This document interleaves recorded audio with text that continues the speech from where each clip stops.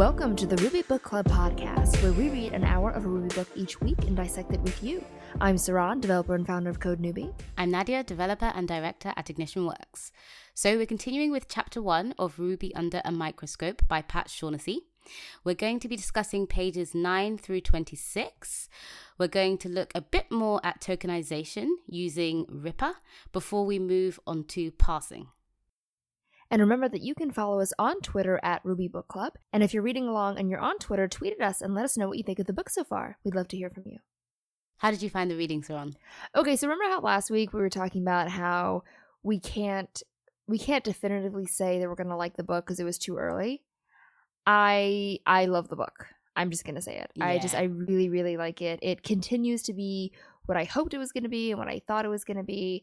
I really liked it. Like we're really deep diving, you know? And I remember when we first decided to do this book, one thing that you said was how excited you were about the diagrams and the visuals. And those have really come in handy. Like there's been a couple points already where I'm like, oh, I'm so glad I can see this. And, you know, it's so much easier with pictures. And it's just been really good. It's been a really good reading week. What about you? Yeah, I agree. And this morning I was listening to a Code Newbie episode, the one with Safia on open source.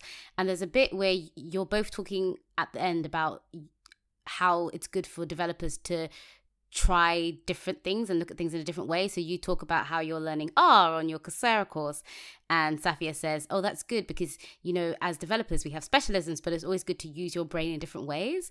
And when reading this book, I feel like it's still Ruby, so it's still related to what my specialism is, but it's like using different parts of my brain and trying, looking at things in a different way, and I'm really enjoying that. Mm-hmm.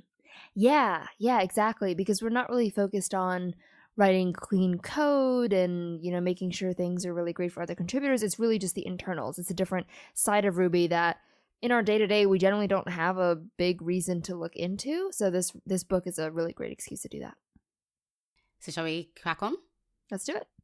So last week, we finished off by looking at the basics of how tokenization works. And so we're picking up on page 9 with our first experiment. So experiment 1.1, using Ripper to tokenize different Ruby scripts. So Ripper is a tool that comes built into Ruby, and it makes it easy to see what tokens Ruby creates when you pass it Ruby code. So we work through an example here, and I actually played around with this on my terminal. That was fun. You're such a good Ruby Book Club reader. You're so good. Thank you. So what we do is and you should try this yourself if you've got a terminal near you. So get an IRB terminal up, require Ripper, and then require PP so we can pretty print things. And then we make a multi-line variable called code, and we pass in the code that we discussed in the last episode. So 10.times do n, puts n, end. And then we do pp ripper.lex, passing in code as the argument. And so when you run that, what you see is a breakdown of the code in token format. So you get an array, a 2-length array, which contains the line number of the bit of code in question, and then the column. So for example, if it's the very first character, it will be column 0. Then you have a symbol which represents what the token is. So for example, we discussed things called t-identifier last week. And so in Ripper, it shows a symbol on_ident. And then we have the characters in question. So for example, we can have an array which has 1, 3. So it's the first line, the third column. And then comma symbol on ident, so it's an identifier token, and then comma, and then the string times. So that's the token that relates to times in 10.times do n. So that was neat. That was beautiful. What, my explanation? Yes, that was a beautiful, beautiful explanation. Thank you. You are very welcome.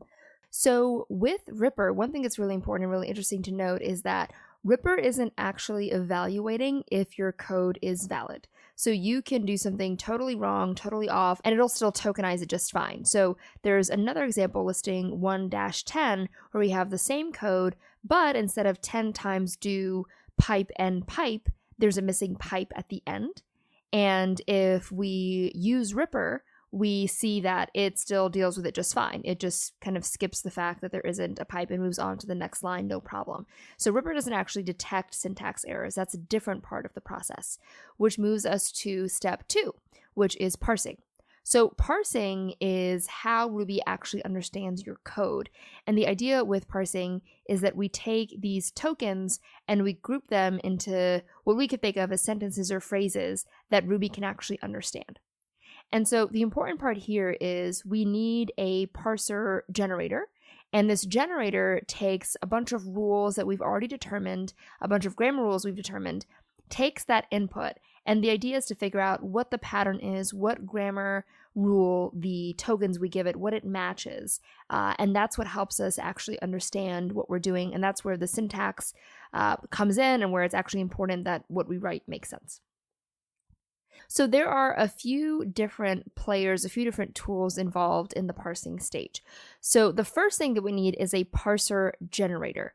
And that parser generator takes a bunch of grammar rules as the input. And the idea is that it helps us create the parser, which is the thing that we're going to use to see if the input, the Ruby code that we've given it, matches the grammar rules that we have already defined.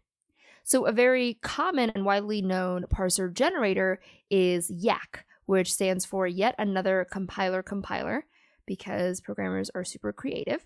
And Ruby uses a newer version of that called Bison. And what I love about this book is when we talked about it being very visual and very graphic, there's actually a picture of a bison, which is helpful, which is going to help me remember this.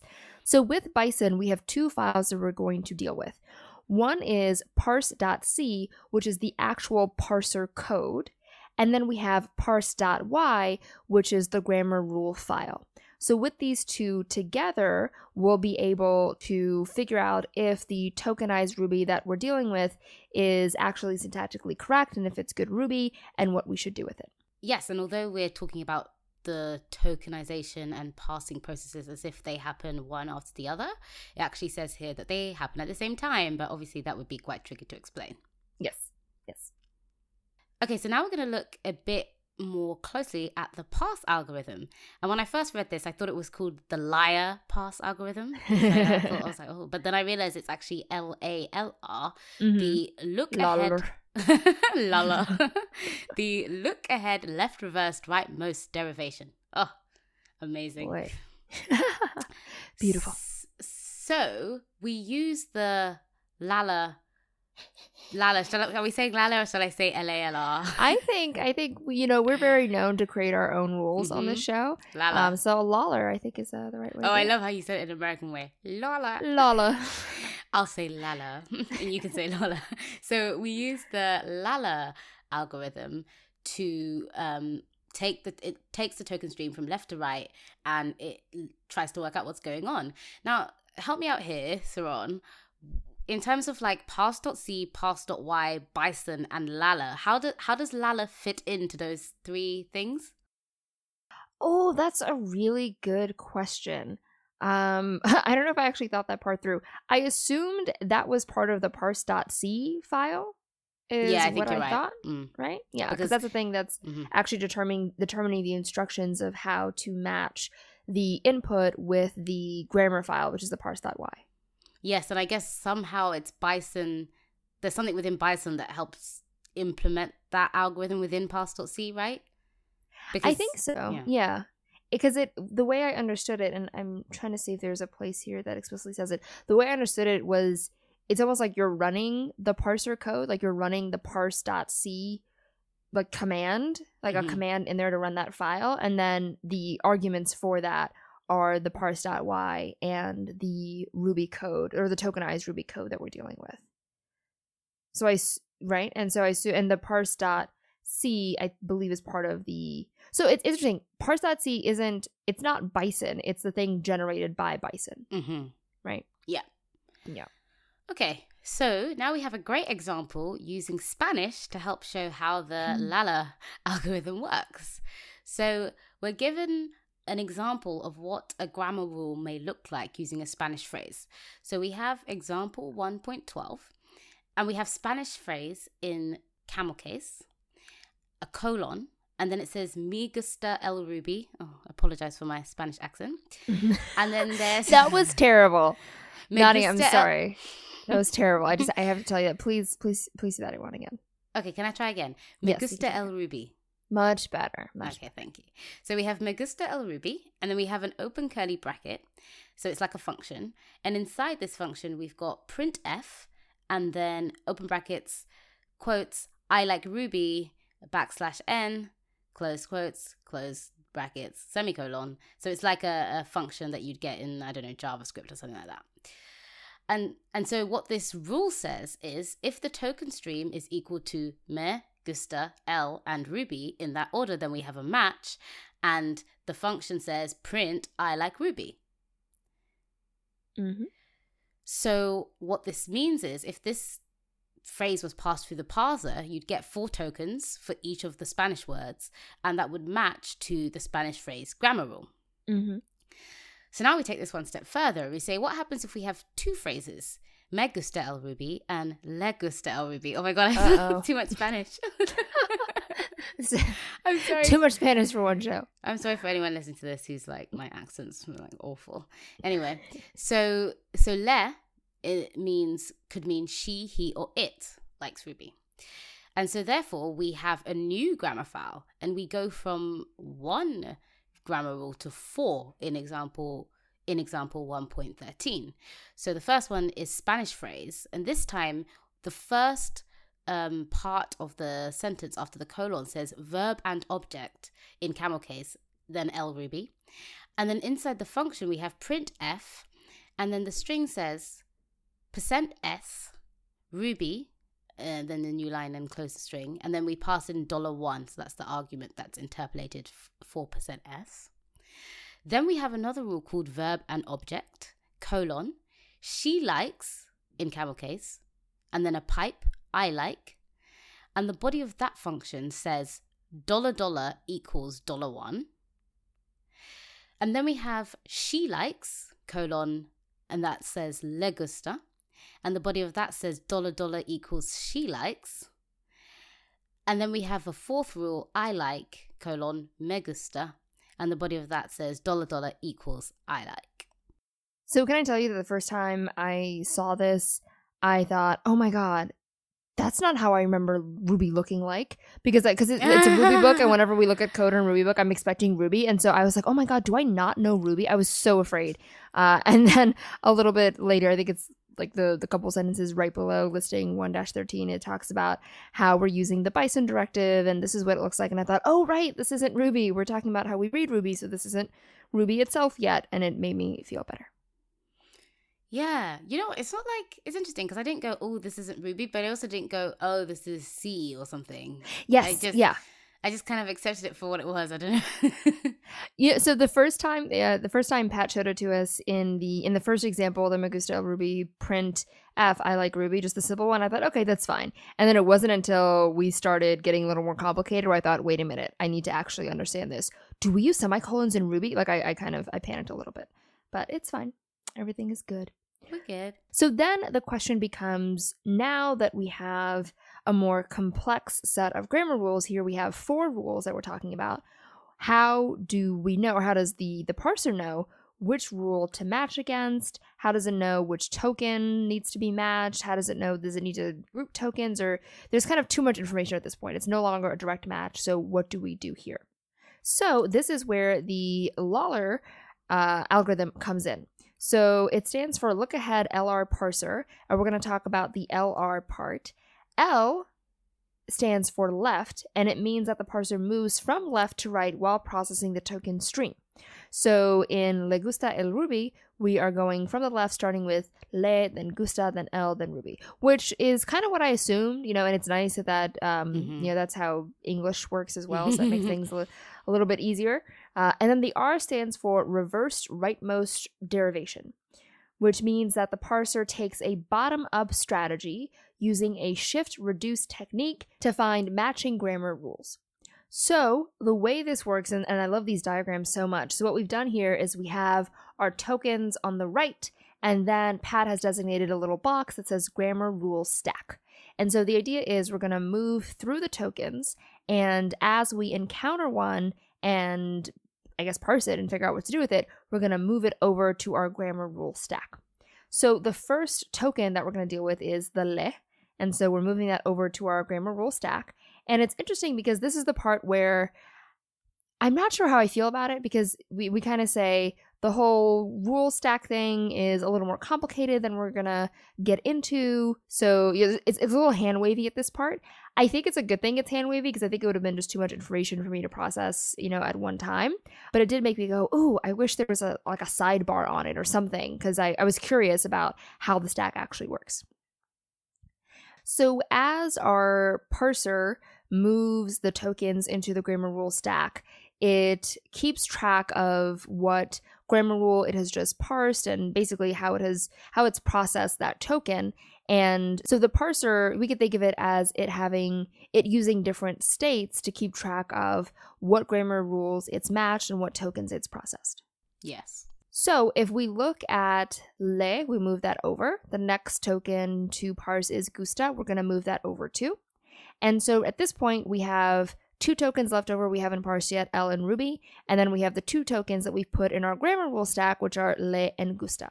So now that we have these 2 tokens on the left, what our parser is going to do is it's going to pause and try and find a grammar rule to match it with.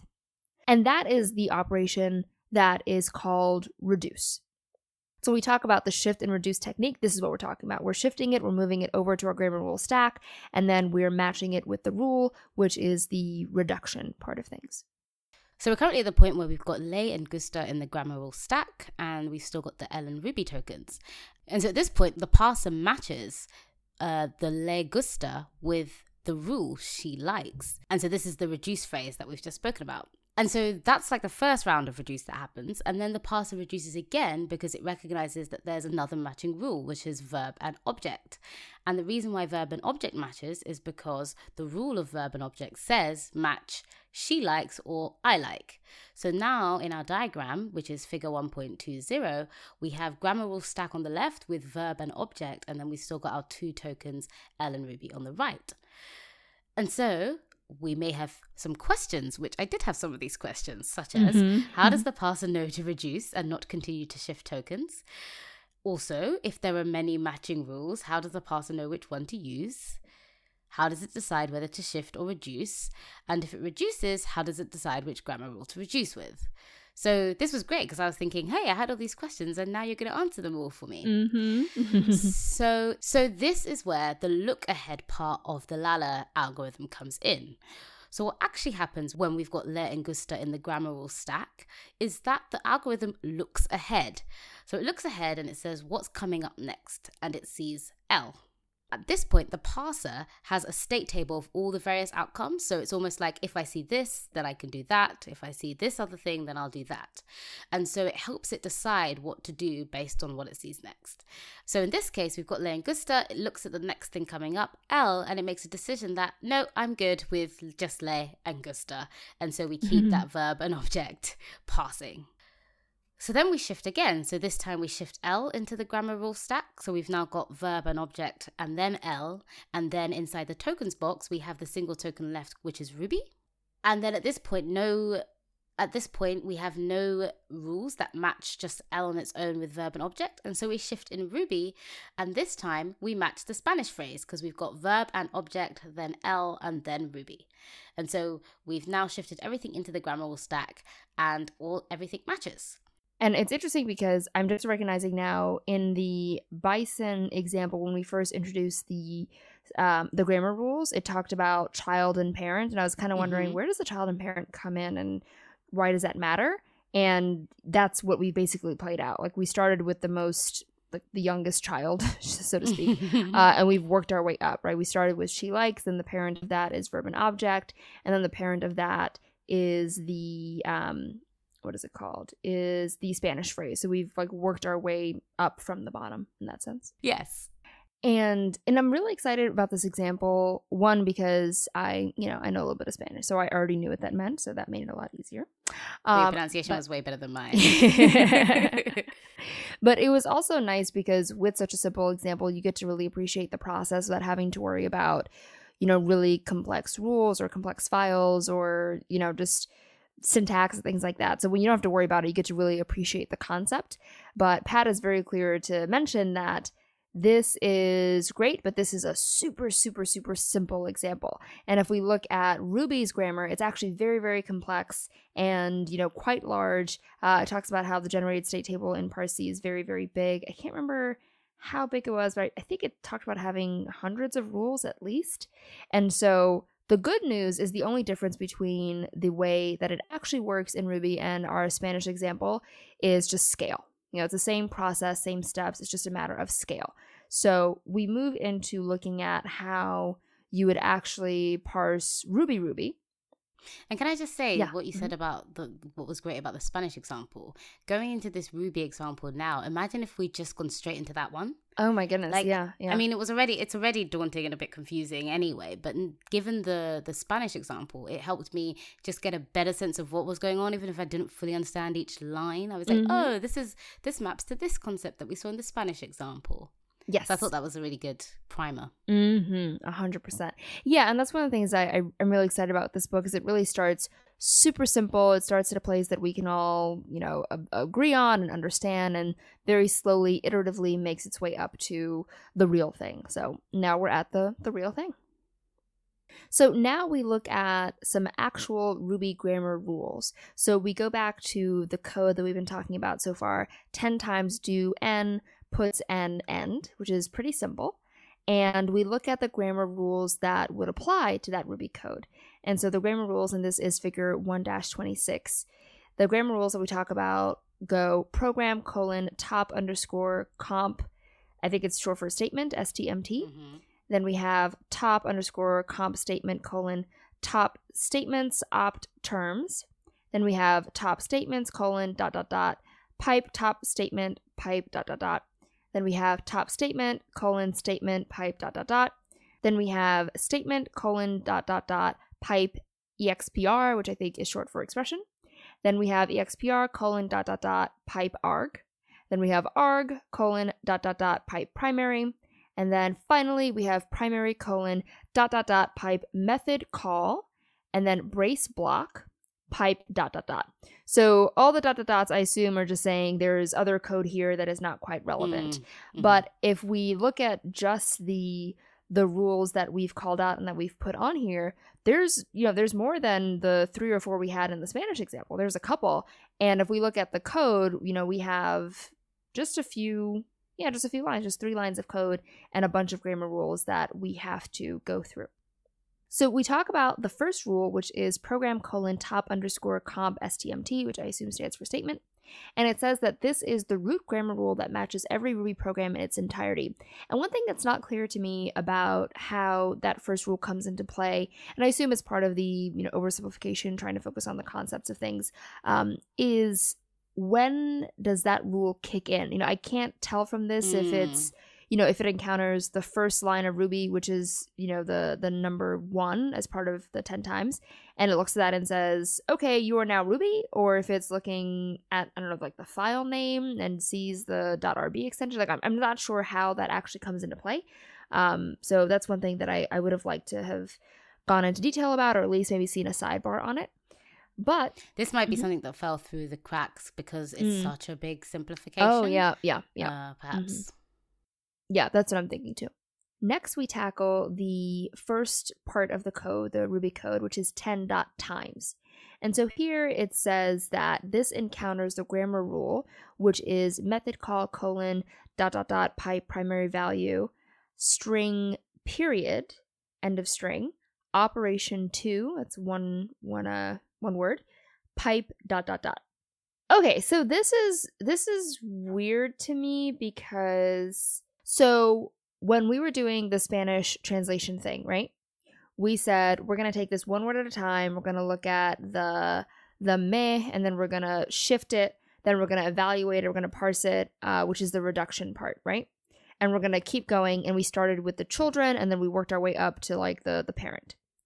with the Ruby code, I don't think these are steps. I don't think this is step 1, look at 10 dot times. Step 2, look at 10. Step 3, look at times. Like, I don't think that's what it's doing. I think it's just doing just general match. Like, I think it's saying if we take the first line, we would match it with the method call. But the method call is made up of 2 children rules, which is the primary value and the operation 2. Now let's look at that. Like, I think Pat is just walking us through the different places in which it matches. I don't think he's actually taking us through the process and how it happens. That's a good point. That's like the only way this makes sense. You're going to say at some point 10 dot times matches method call. Yeah. I think the part with the Spanish is designed to show us the how. I think this is showing us, now that you understand the process, let's just like look at the rules and see where we use them and not really go through how it's done. Do you think the Spanish is more the process? It better be, because that's how we explained it, right? Like the whole. But you just think with this Ruby code, it would be too complex to apply that same process to. I don't know if it's about complexity. Maybe it's just a different focus. Like maybe here, instead of focusing on the how, we're focusing on what the grammar rules look like, because that was kind of the transition that he gave us, right? He said the only difference between the way the Spanish example works and the way Ruby grammar works is Ruby's very complex. It's the same steps, just Ruby is very complex and has a lot of rules. So I think the focus of this is just showing us the different rules and how they link up, and not really showing us the steps. Yeah. Cool. Yeah. Okay, Pat, if you're listening and that's wrong, please let us know. But that is what makes sense to me. So, given that, if we look at the first line of code, or the first bit of Ruby code, which is 10 dot times, so that matches a grammar rule called method underscore call, which has primary value, which is another rule, and then the string period, and then another grammar rule called operation 2. So if we break that down a little bit further, we can see that the number 10, which is part of the 10 dot times, that part matches the grammar rule called primary value. And primary value has something called primary. And then the primary grammar rule has something called literal. And so as we can see, that parent-child, grandchild relationship, kind of whittling down to these very, very basic pieces that end up building up to a bigger grammar rule like method call. So if we look at the second part of that line, the times part, that matches the grammar rule called operation 2, which includes another rule called identifier, and I'm sure that calls some other things as well. So as we can see, there are all these little rules that together make up bigger rules and make even bigger rules that help us create the Ruby language. So then we look at one more bit of Ruby code, which is the do and put n end. And we can see that if we look at the grammar rules section, that first matches the brace block grammar rule. And that is made up of, so we've got brace block ... pipe, keyword do grammar rule, opt block param grammar rule, which I'm guessing is the option block. And then we've got the comp statement grammar rule, and then keyword end grammar rule ... So we're obviously going to then go through the tree and look at all of those. And we don't go into much detail on those, but we have a bit of a breakdown of what each of those refer to. So keyword do matches the do reserved keyword. Opt block param matches the block parameter n. Comp statement matches the contents of the block, puts n. And then keyword end matches the end reserved keyword. So I really did appreciate this breakdown of looking at the actual Ruby code. Yeah, me too. It was really helpful. And it's I'm assuming that this example was chosen because it was a little bit easier to read, but I was surprised at how not weird it was. Like for example, the number 10 being made of the grammar rule called primary value. Like that's not crazy. Like that, I get that. And the primary value being made of something called primary, and primary being made of something called literal. Like it's not, I was kind of expecting the grammar rules to be super foreign, really just nonsensical things. But I should have known better because we're working with Ruby, and Ruby is pretty friendly. So that was a huge relief. Yeah, I remember when I first saw the grammar rules box, the first one, I was like, this looks strange. But then I was like, don't be daunted. It's okay. Pat will explain everything. Mm-hmm. And then by the end, I think I got the main thing that Pat wanted us to get out of this section. Mm-hmm. Mm-hmm. Yeah, totally agree. So for me this week, I think I'm going to give the reading, I'm trying to decide between a 7 or an 8. Mm-hmm. And I think we're going to go with a 7 because I really, really did enjoy the reading. But there were quite a few bits where I had to go back and read again. And I don't know whether this is just my current frame of mind or whether there was anything in the explanation itself. But I just felt like I had to go. I think it was me making it harder than it needed to be. But yeah, so it wasn't as smooth flowing as I would have liked, but I don't think that's a flaw in the book. I think it was just how I experienced the reading today. Mm-hmm. Yeah, I think this is one of those chapters that to me really emphasize the value of this Ruby Book Club that we created because it's, everythting made perfect sense to me before we started talking about it. And then as I have to explain it for the show, I'm like, wait a minute, but wait a minute, what about this part and then this part? And then we talk things through, and it surfaced a couple holes in my knowledge, but it also surfaced a couple of holes in the explanations as well, which serve, I think, to simplify things and make it easier. But I didn't recognize those holes until we talked about it. So for me, I think the score is probably also a 7. And I thought it was very organized and very structured and really helped me get from one place to another. But I think there were a couple details that would have helped me out a lot. And with the Ruby code specifically, I would have loved to, even if it was just for the 10 dot times, if we had done a process, like a step-by-step walkthrough similar to the Spanish one, I think that would have been really cool. So I'm going to give it a 7, but overall, awesome reading so far. I agree. So we want to know, what did you think of the reading this week? Tweet us your score at Ruby Book Club and tell us how you plan to use the takeaways from this episode in your next project. See you next week. Cheerio.